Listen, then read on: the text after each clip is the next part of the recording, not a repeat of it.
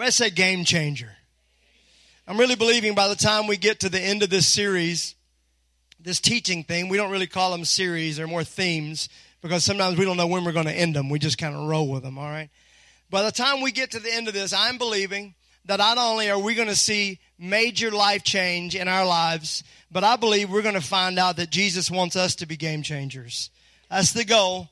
But everybody look at me. How many of you know that you can't change anybody else until you yourself have been changed? So let's start right here, right now. Just point at yourself and say, Lord Jesus, let revival begin right here. I definitely want world peace. Come on, keep it up. I want world peace, but I'll take some me peace right now, okay? Start right here. I want to start off today by reading an article from the Smithsonian Archives. In 1905, college football was all the rage, attracting tens of thousands of fans to the game at a time when Major League Baseball teams only attracted about 3,000. Pro football was still about 10 years away. So college football, tens of thousands of people were showing up. But it was also an increasingly violent passion. Everybody say violence. There you go. This guy right here was one of those violent ones, I think. Nationwide, in 1905, there were 159 people seriously injured. Not like an ankle or a knee. Seriously injured. And not just injury. That year alone, there were 18 fatalities during football games. So it was, you hear about the violence of football now, you have never felt anything, never even seen anything. It was so violent. So in December of 1905, 62 schools sent representatives. They met in New York to change the rules and make the game safer. They made a number of changes, including this. They banned something called the flying wedge. That sounds terrible, doesn't it? It was a mass formation that would cause just terrible injuries. So they banned that. Then they created a neutral zone between the offense and the defense. They required teams to go 10 yards before they could get a first down. But the biggest change they made was they made the forward pass legal. Everybody say hallelujah. So that what came out of that. The forward pass is now legal. You can use it. However, it didn't really work. It seemed like a radical move, but it didn't quite do anything. Because here's some rules that were tacked on to the forward pass. How many don't know anything about football? Just raise your hand. Okay, y'all just doze off for a minute, okay? In America? The forward pass, if you threw a forward pass and it was incomplete, it was a 15-yard penalty. All right? So that was one. If you threw a forward pass and nobody touched it, the other team got the ball. So because of that rule, coaches wouldn't try it. And also the Smithsonian says this, that most of the coaches said that throwing the ball was a sissified way to play football. So they wouldn't adopt this strategy. They just wouldn't do it. It took 2 years from 1905. Remember, 1905 is when they made it official. You can now throw a forward pass. It was not until 1907, 2 years later, after the rule change, that a team would see the potential of the forward pass. In 1907, Coach Glenn Pop Warner was coach at the Pennsylvania's Carlisle Indian Industrial School, a boarding school for Native Americans. And this cat was not afraid to try something new. I love this. Coach Pop had already built this team into a football powerhouse, largely through trick plays and deception. Over the years, he drew up end arounds, reverses, flea flickers, and even one play that required deceptive jerseys. Coach Warner had elastic bands sewn into his players' jerseys so that after receiving the kickoff, all the team would run together and huddle, and then they would take off different places, and the other team wouldn't know who had the ball because it was stuck underneath their jersey. So this guy was not afraid to try stuff new, even if it borderline cheating. But the tricks were necessary because the Native Americans would compete against players that were 30 and 40 pounds heavier than them. And so Coach Warner said, we got to do some stuff to give these guys an advantage. So for the 1907 season, Coach Warner created a new offense dubbed the Carlisle formation, an early evolution of the single wing. A player could run, pass, or kick without the defense knowing their intent from the formation. The forward pass was just the kind of trick that other coaches avoided, but Coach Warner loved, and one that he found his players soon loved as well. He said this, once they started practicing, I pretty much couldn't stop them. My, how them boys did take to it, Warner remembered. Light on their feet as professional dancers and everyone amazingly skillful with his hands, they pirouetted in and out. That's not a word you hear a lot in football, is it? They pirouetted in and out until the receiver is well down the field, and then they shot the ball like a bullet. This was Coach Warner's own words. So using this formation and the forward pass, Carlisle opened up the 1907 season. And remember, they were outweighed, outmanned. Their first triumph over Lebanon Valley was 40-0. Then they ran off 5 more victories with a total score of 148-11. Then they went to the University of Pennsylvania and met the undefeated and the unscored upon Pennsylvania. They had not been scored upon in front of 22,000 fans in Philadelphia. On the second play of the game, Carlisle's Peter Hauser, who lined up at the fullback, launched a long pass that William Gardner caught on a dead run, setting up the game's first touchdown. Now stop. We see that all the time. Today, when you go home, you're going to see people throwing it. The crowds had never seen that before. It was just massive men running around and may score a few touchdowns a game. But all of a sudden, out of nowhere, this guy throws in front of 22,000 people, throws this long pass, setting up the game's first touchdown. The Indians completed 8 of 16 passes, including one thrown by a player relatively new to the varsity squad named Jim Thorpe. New York Herald reported the forward pass was child's play. The Indians tried it on first down, second down, on third down, and any down they could find. And it was seldom that they did not make something with it. Carlisle romped Pennsylvania 26-6, outgaining them 402 yards to 76 yards. 2 weeks later, the Indians again used the pass to defeat the team they had never beaten before, Harvard, by 23-15. And on that day, the game changed forever. Can you imagine going home today and watching football while nobody ever threw the ball? How many would just lose your mind? Just couldn't do it. Just couldn't do it. Change the game. When you go back and you begin to look at how this happened, you can say, okay, what changed the game? Was it the forward pass?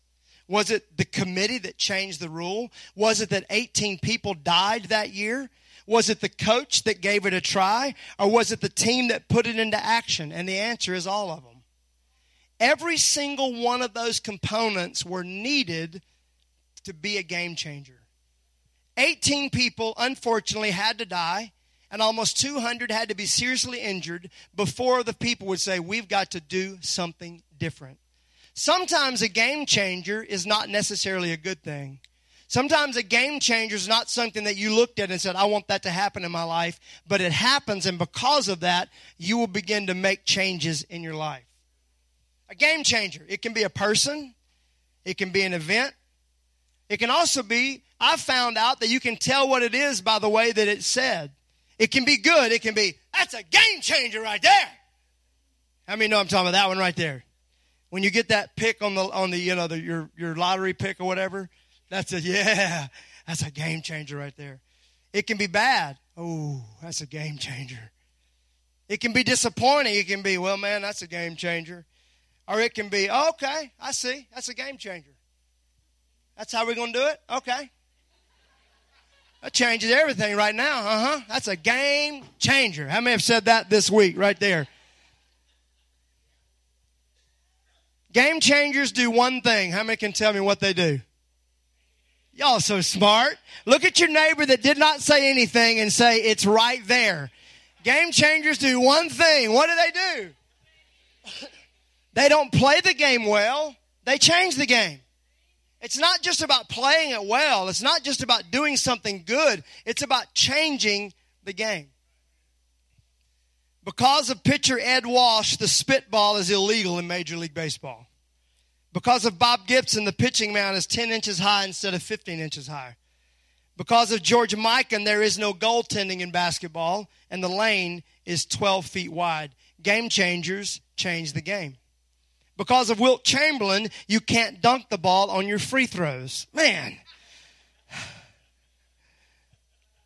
Because of Chocolate Thunder, Dr. Duncanstein, Daryl Dawkins, we now have breakaway rims in NBA. Because of Tiger Woods' iconic Augusta National Golf Course had to be tiger-proofed because it was too easy. Game changers. Wayne Gretzky changed the speed of the game. Billie Jean King changed the gender of the game. Jackie Robinson changed the color of the game. Serena Williams changed the power of the game. Muhammad Ali changed the volume of the game. And Michael Jordan changed everything about the game. Game changers don't just play the game differently. They change the game entirely. Now, if you haven't been taking notes because I've been reading articles from the Smithsonian, that would have been a good one to write down. Game changers don't just play the game differently. They change the game entirely. The game is never the same after they show up. Luke chapter 4 and verse number 14. Turn in your Bibles, if you will. Or if not, it'll be right here on the screens. Jesus returned to Galilee in the power of the Spirit, and news about him spread throughout the whole countryside. He was preaching in their synagogues, and everyone praised him. And he went to Nazareth, where he had been brought up. And on the Sabbath day, he went into the synagogue, as was his custom. I want you to stop right there. Do y'all see that? Jesus Christ, the Messiah, what did he do on the Sabbath? Went to church, as was his custom. If there's anybody that could have said, I think I'm going to skip out today. I don't know that I need to go. No, he went. That's a little pastor plug right there. And I have a feeling he showed up on time too, but we won't even get into that one.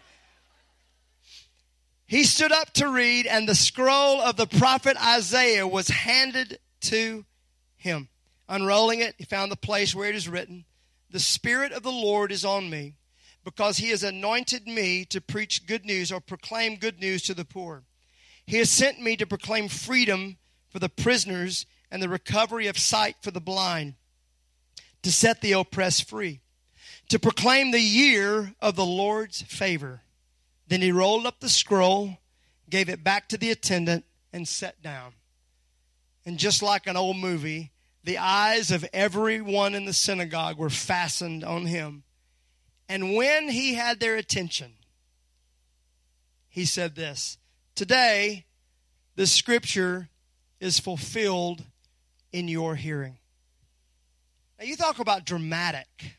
Now, if you go back into Luke chapter 3 and the beginning of Luke chapter 4, here's what you find. Jesus has just been baptized by John. The Holy Spirit, the Bible says the heavens are ripped open, and a voice from heaven says, "This is my son. I'm well pleased with him." We're talking about things that had not happened before. And the Holy Spirit descends like a dove upon him. And then, right after his baptism, the Bible says Jesus was led by the Spirit. Everybody say, the same Spirit that descended on him now led him. How many want to be Spirit-led?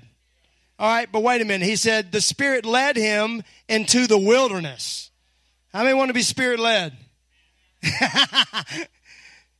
You ever felt God tugging on you? Hey, I want to take you someplace cool, right? You ever felt that? Oh, yeah, let's go. And then you start following him, and all of a sudden things start getting brown and dry and dusty. And that's when you start saying, I don't know if Jesus was in this thing or not. The wilderness. He leads him to the wilderness. He's there. How many can tell me how long he was there?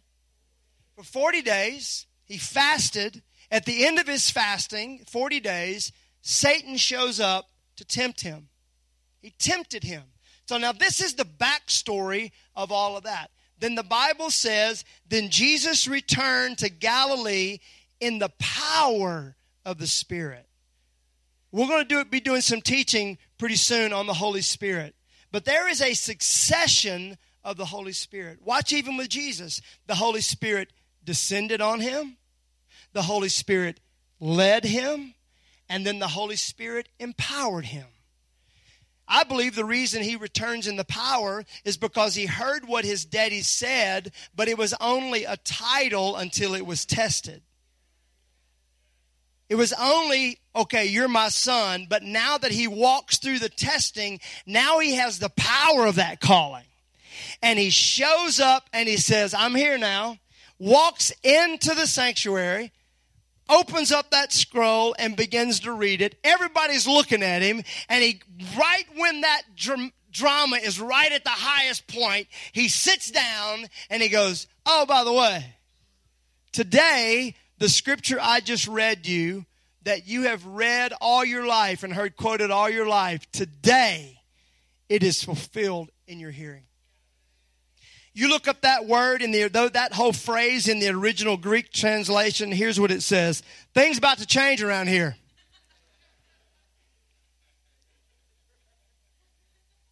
If you look it up even deeper, it says, y'all ain't never met anybody like me. That's pretty much what Jesus was saying. Things are about to change. Now here's what you got to think back. The Jewish culture moves very slow. It moves slow. When you start looking back, you'll see that it was approximately 2,000 years from Adam to Moses, and almost 2,000 years from Moses to Jesus. 2,000 years where things were done a certain way, and then there was a shift, and then it was done a certain way, and then after Jesus there's a shift, and it was done a certain way. Everybody say, time moves slow. And so Jesus walks into 4,000 years of things being done a certain way. This is how we do it. Don't mess up the status quo. And we'll be talking during this teaching theme over the next several weeks that there's one time Jesus walks into the temple and he pulls out a whip and he starts turning things over. Because sometimes God has to get into our sacred stuff and just ruin it. Has to mess it up, put a little graffiti on it, throw some things out, trash some stuff that we thought we knew how to do. And so anytime that you've done things a certain way, there's a mindset. I want you to write this down. There's a mindset. Now, there's 7 dispensations. We're not going to go through those. There's 7 dispensations that theologians talk about throughout the Bible. I want to hit just these 2 right now, really quick, real fast, and I'm going to tell you in my vernacular how I believe the mindset was. From Adam to Moses, there was a certain mindset. Now remember, Adam was born into innocence, right? Adam and Eve in the garden, everything's perfect and fine and glorious, and then all of a sudden, Adam and Eve sin. And because of that, they enter into the fall. And here's what God says to Adam and Eve. Anything you get, you're going to get because you worked for it. Now look at me. In the garden, all you had to do was make sure you and I were in relationship with each other. But now, you're going to have to work for anything you get. That's a whole other good sermon right there in itself. As long as Adam and Eve were in relationship with God, they didn't have to worry about what they ate, where they lived, where they slept, what they wore, who they married, nothing. It was all taken care of as long as they were in relationship with God. And here's what you find. God always creates things the way He wants them. So if you want to know what the kingdom is going to look like, just turn it on its edge. And there's going to be a day that all we're going to be concerned with is our relationship with Jesus Christ. And He's going to be the light. There'll be no need for the sun. We're not going to have to worry about food. We're not going to have to worry about who we marry because it's all relationship with Jesus. I'm not a good preacher, but that was good preaching right there. From there to there, that was a really good word. I will brag on myself. That's what you learn, McAnally's. As a church planter, you have to brag on yourself a lot. Just get an amen track. Every once in a while, just hit it, and they'll amen you with a little B3 organ, and you'll make it through it, I promise you. So here, everything's taken care of, right? Y'all with me? Everything's taken care of. Everything's fine. All is great. And then all of a sudden now, if Adam wants something, what does he got to do? Work for it. You're going to get fruit by the sweat of your brow, is what he said. The ground is cursed. You're going to have to work for it. So I want you to write this down. From Adam to Moses, the mindset was, I've got to fight to live. Fight for it. It's survival. I got to do everything I can just to live. Then Moses shows up. He goes up to the mountain. God gives him the great commandments, the law.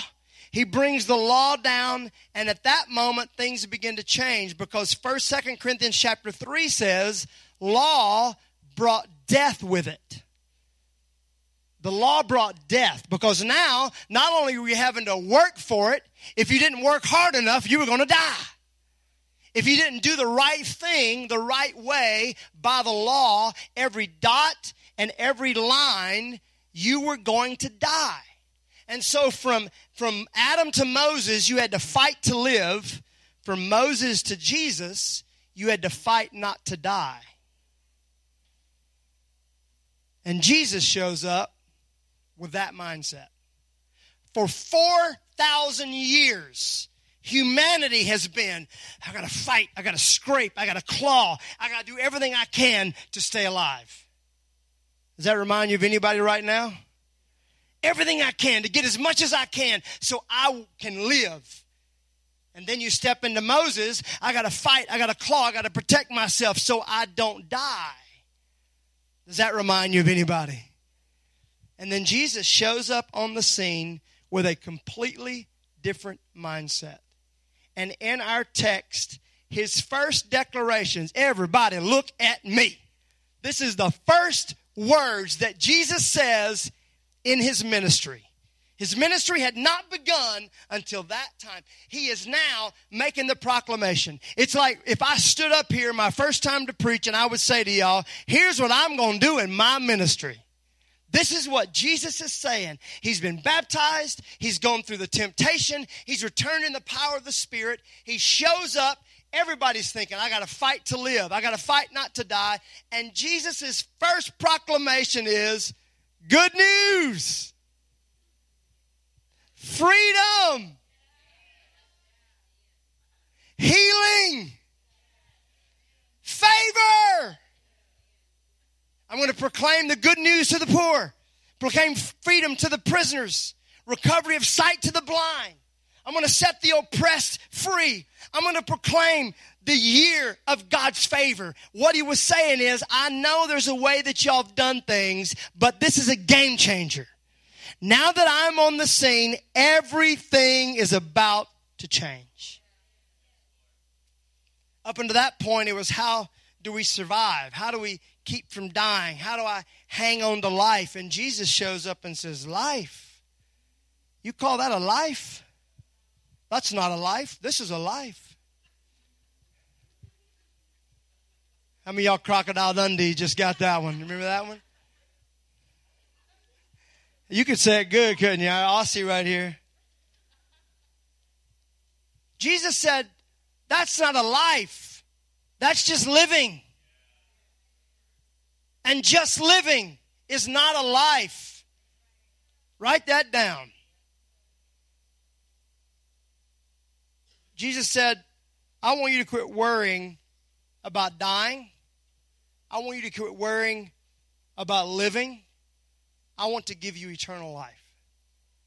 Because up to that point, all they could think about is, how am I going to survive? And I would say right now, people sitting in this room under the sound of my voice, that's all you think about. How am I going to get by? How am I going to make it? How am I going to get this thing to make this deal work out and get that person to move here? And if I could manipulate and finagle and claw and scratch or if I could just stay safe, don't let anybody get near me. I'm not going to try, I'm not going to get any relationships. I'm not going to try anything new because I don't want to mess that thing up. And suddenly Jesus shows up on the scene and trashes the whole mindset. John 10:10.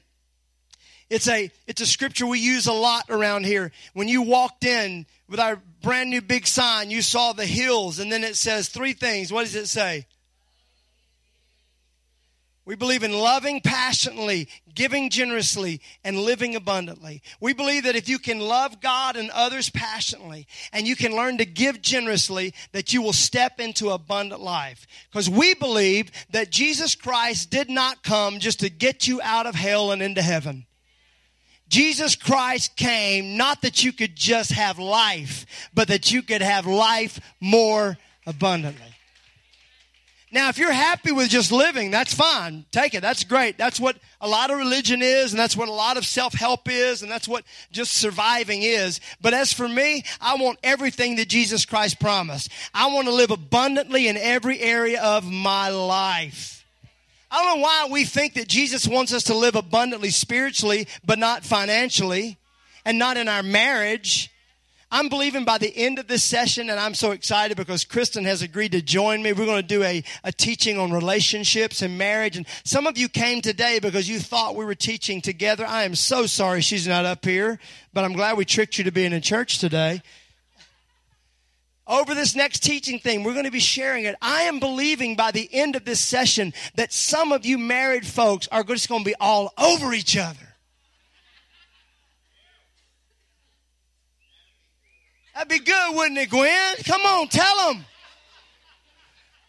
Gwen knows. I'm believing that those who struggle in your finances are going to find ways to get that stuff right. I'm believing those of you that have struggled relationally and battled with depression, and you thought that, well, this area is what God wants to work on, but this area I'm just going to have to deal with. No, that is a lie from the enemy. He wants you living free and abundant and in favor in every area of your life. Amen. Can I get amen from the Presbyterian?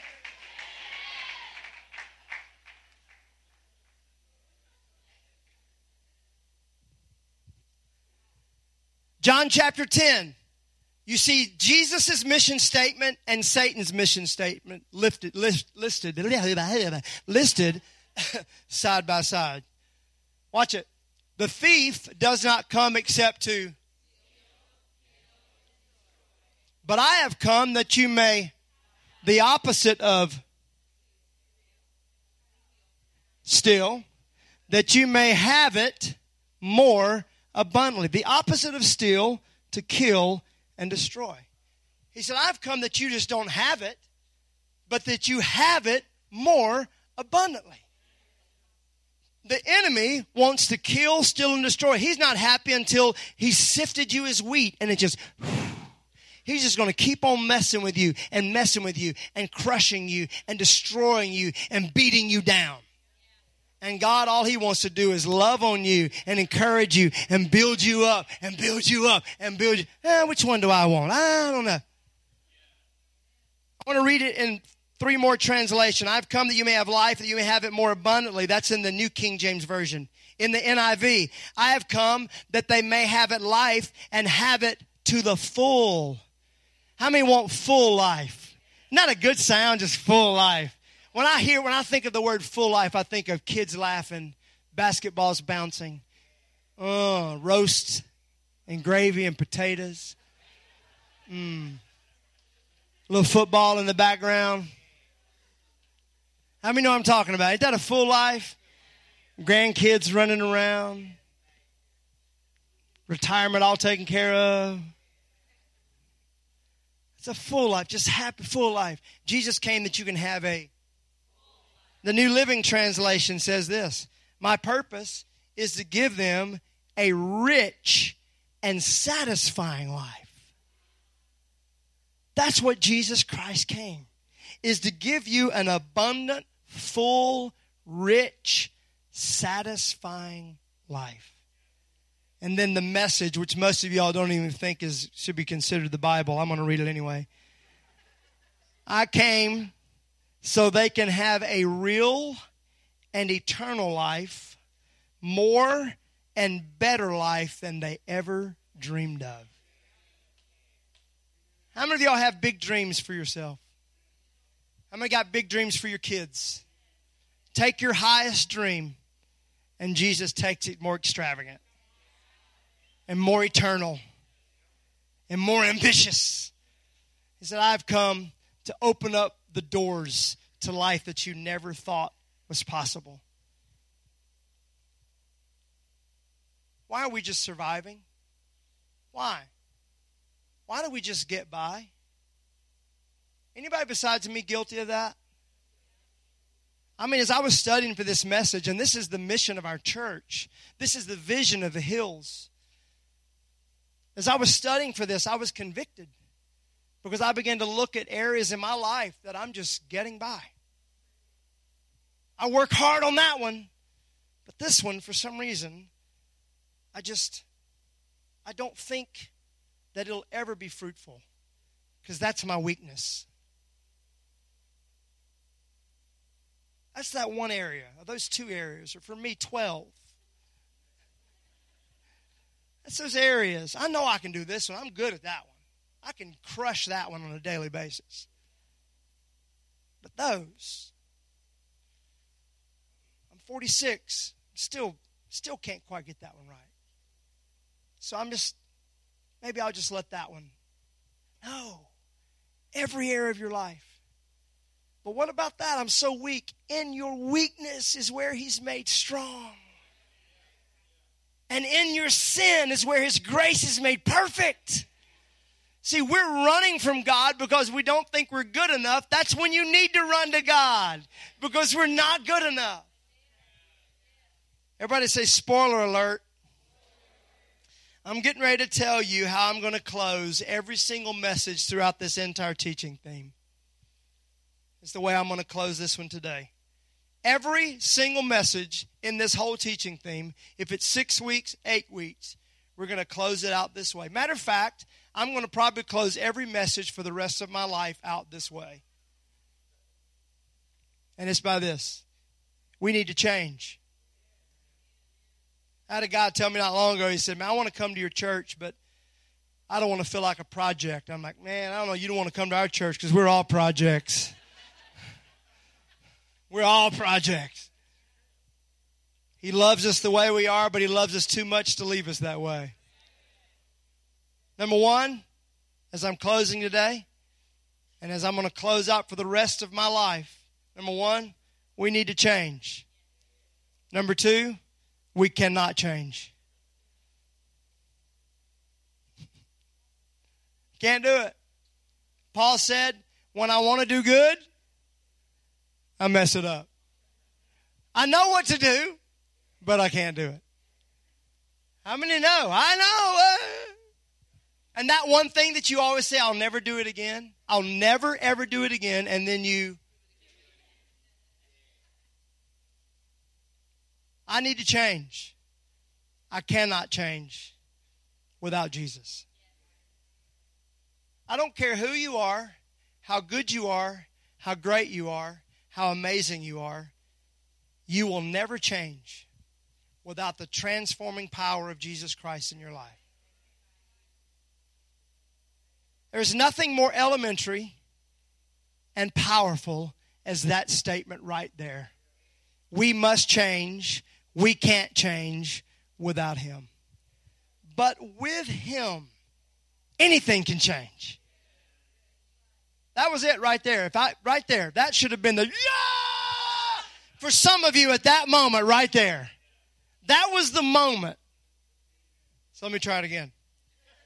No, you don't have to do that. I need to change. I can't change without Jesus, but with Jesus, anything can change. And say this with me. Jesus can change anything. We're going to be talking over the next several weeks. Jesus changes at the Midas touch. He changes everything He touches. Some people just don't let Him touch them. He changes what He touches, but you got to want to be touched. Bartimaeus said, oh, Jesus, come here, I need you. help me. And they all said, be quiet, blind man. No, I want him. I know if he touches me, something's going to change. That's the kind of people God's looking for. People are like, I want that. Or what about the lady with the issue of blood, the Bible says? She didn't wait for him to come to her. She went through everybody else, and she said, I know if I can but touch the bottom of his robe, I'm going to be healed. Everything Jesus touches changes. But you've got to want to change. I've got to be willing to change. Close your eyes, please.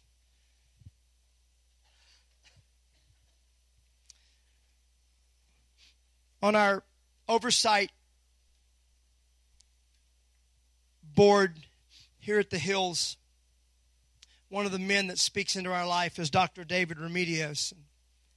Dr. Remedios is a renowned surgeon, performed one of the first heart transplants, an amazing man. He's also a pastor. One day we were talking, and he said, John, you can't believe the people that put up with all manner of pain. They just put up with stuff. And he said, I'll tell them, all it would take is let me do surgery. It'll be over. It'll be done. You won't suffer with that anymore. And he said, they put up, you cannot believe the stuff that people put up with. He said, until the pain of staying the same becomes greater than the pain of change. He said, and finally there's a day that they say, I cannot take this anymore. I am in agony. Please, Doc, will you do something? I heard Dr. Remedios' words this morning as I was praying today. I'm looking at people in this room right now that you are putting up with stuff that you don't have to put up with. And I mean, you are trying to tough it out. I'm just going to make it. I'm going to make it. And Jesus does not want you just making it. He wants you stepping into new life, fresh life, whole life, full life. Everyone with your eyes closed.